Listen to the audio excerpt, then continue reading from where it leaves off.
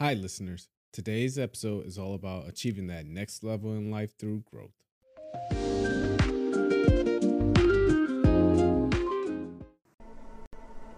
We said to have an extraordinary life, you got to have an extraordinary psychology, right? Extraordinary psychology means you got to live in an extraordinary state. To be in an extraordinary state, you got to condition your nervous system, your body, your physiology and focus to be at their best. Then to do that, though, you can do that. Why doesn't everybody? Not because you can't. We all have the ability. It's because of our standards. Think about your own life. I know there have been areas in your life where some point in time you just shifted and you raised the standard and your life changed. Because whatever people have their identity attached to, they live. We live who we believe we are. My journey from here to there was lonely. The reason? I was willing to be wrong and admit wrong so that I could grow and so that I could change. You see, growth is a result of bad habits dropped, wrong priorities changed, and new ways of thinking embraced. It happens only when we question ourselves enough to ask serious questions from others. The people who do not grow are unwilling to ask themselves or others hard questions. They are unwilling to leave what they have known and practiced. They are not willing to be wrong so they can discover what is right. Therefore, they cling to right, and their lives turn out wrong. How sad. We get what we're looking for. We filter out everything else in our life.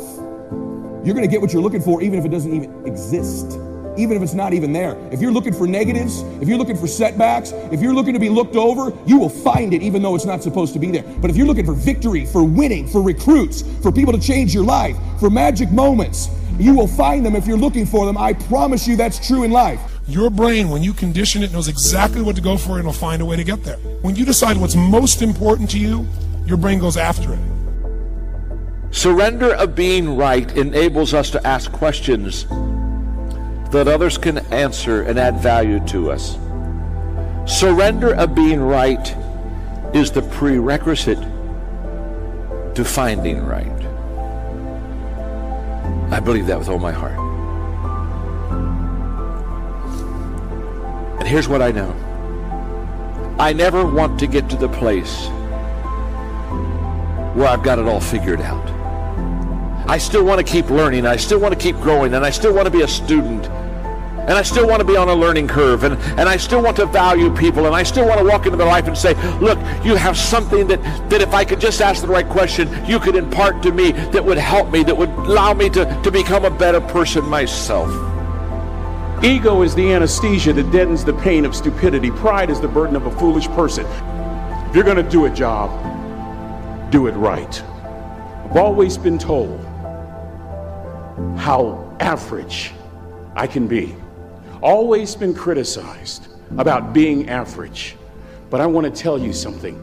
I stand here before you, before all of these people, not listening to those words, but telling myself every single day to shoot for the stars, to be the best that I can be. Good enough isn't good enough if it can be better. And better isn't good enough if it can be best. Wisdom will come to you in the unlikeliest of sources, a lot of times through failure. When you hit rock bottom, remember this. While you're struggling, rock bottom can also be a great foundation on which to build and on which to grow. I'm not worried that you'll be successful. I'm worried that you won't fail from time to time. The person that gets up off the canvas and keeps growing, that's the person that will continue to grow their influence. How many of you would love a breakthrough? All right. Number one, you got to have a permeating attitude that you're going to win. You got to have a positive outlook. You got to be optimistic. You got to know you're going to win. You got to, right now, you got to say, I'm going to win. I don't mean just this contest. I don't mean the contest. I mean, I'm going to win. I'm going to win. My life is going to win. There's going to be a victorious life here. Because listen to me, the price you pay for losing here is too extreme. You have to carry the burden of failure the rest of your life. You carry that around with you if you fail here. The biggest thing that breaks my heart is you feel the spirit right now, and then when you get back, these dream stealers run into you, and they start to steal your dream, and you quit. You give up. You got to decide I'm going to win. You got to decide that the failure part of carrying failure, you've been exposed to what your life could be. If you fail here, the price is extreme. It's forever. You carry the failure forever. I'm being honest with you. I meet people oftentimes that say, I was in WFG, you really changed my life with this meeting, but. And they put their heads down. They've been carrying it. They carry it. They see these Facebooks and Instagrams and what we're doing. You got to know you're going to win. You got to sell out. Yeah, I'm telling you, you got to become a sellout. You need to sell out. You need to get obsessed. You got to get relentless. You got to be a road dog. You got to get intense. That's what you got to do. There's some dream stealers. You need to look out for these 4. I don't want them to happen to you. You ready? Say yes. Dream stealer number 1 that'll take you out of here. Lack of confidence or faith. Lack of belief. It'll steal your dream. You got to know you're going to win. You got to have some faith. These people sitting around you right now, they're whispering to you, you could do this. I believe it. Just like when you were a little boy. Just like when you were a little girl. They've always believed in you. They've always known you were going to do something special. They always knew you were great. You need to know it. You need to take that God that's sitting there with you and those precious souls that have passed, that have always believed in you, and you carry them with you everywhere. They're with you anyway. Acknowledge them. If you don't believe that, honor them. Honor God. Honor these people who believed in you with your magnificent life. Honor them. Don't give in to lack of belief, lack of confidence. Don't ever do that again. Don't do it in WFG or out of WFG. You were made to do something great. You're special. You were made in the image of God. Something awesome's supposed to happen for you. And those of you that have made something awesome happen, something even more awesome's supposed to happen for you. I would say for the last 45 years, we've told psychologists have been certainly to blame for this, at least in part. You're okay the way you are. That's what we tell young people. Oh, you're okay the way you are. It's like, and there's nothing worse than you can tell someone who's young than that, especially if they're miserable, and lots of them, well, if they're miserable and aimless, it's like, oh, I'm miserable and aimless, and sometimes I'm suicidal and I'm nihilistic and I don't have any direction in your life. It's in my life. It's like, well, you're okay the way you are. And it's like, they don't want to hear that. They want to hear, look, and you know this, you're useless. You know nothing. You haven't got started. You've got 60 years to put yourself together, and God only knows what you could become. And that message is so much more, it's so funny because it's such an attack, but it's so positive because there's faith there in the potential that makes up the person rather than the miserable actuality that happens to be manifesting itself at the moment.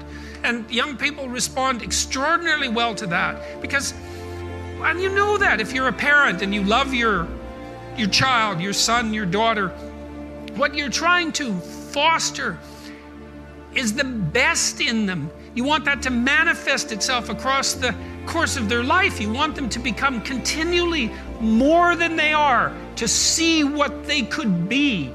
And I think that's part of the great message of the West, is that's the ethical requirement of individual being in the proper sense, is to constantly note that you're not what you could be, to take responsibility for that, and to commit yourself, like body and soul, to the attainment of that ideal. So I have this thing that I've been promoting called No Whining Wednesdays. Wednesday, you cannot whine, complain, or criticize. And people are like, well, what is whining?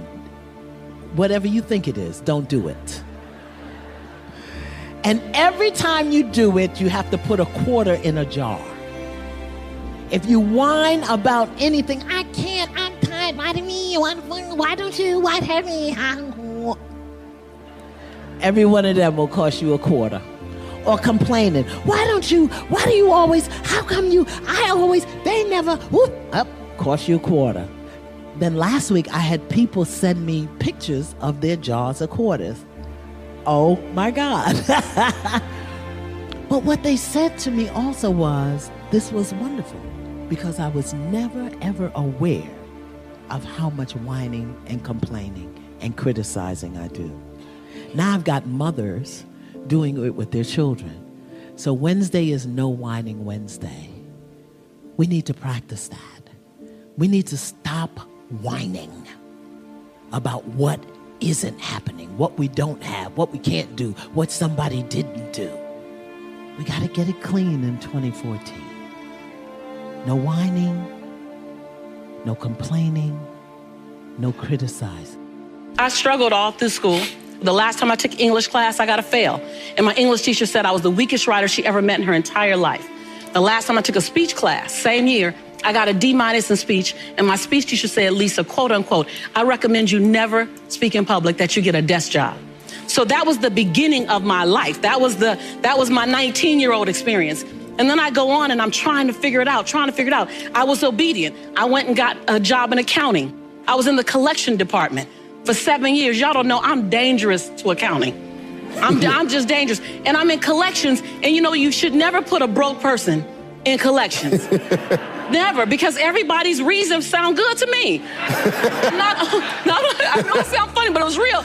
Not only did I say, girl, don't you worry about paying that, I'm gonna take your name off the list. Somebody went to jail because I was in I got fired from 5 different jobs. Yeah. And then I got pregnant with my son unexpectedly. And then at 8 months, my son's father went to prison. I had to get on government's assistance to have my baby. I was on WIC, Women, Infant, and Children, to feed my child. And when my son was 8 months old, I went to the ATM to get $20 out the bank because I didn't have any Pampers for him. And in order to get $20 out, you got that $20 in. I had $11.42. And I still can't tell the story without getting emotional because it's my story. Mm-hmm. For 2 days, I had to wrap my son in a towel. But something happened, Steve, in those 2 days. I was at rock bottom.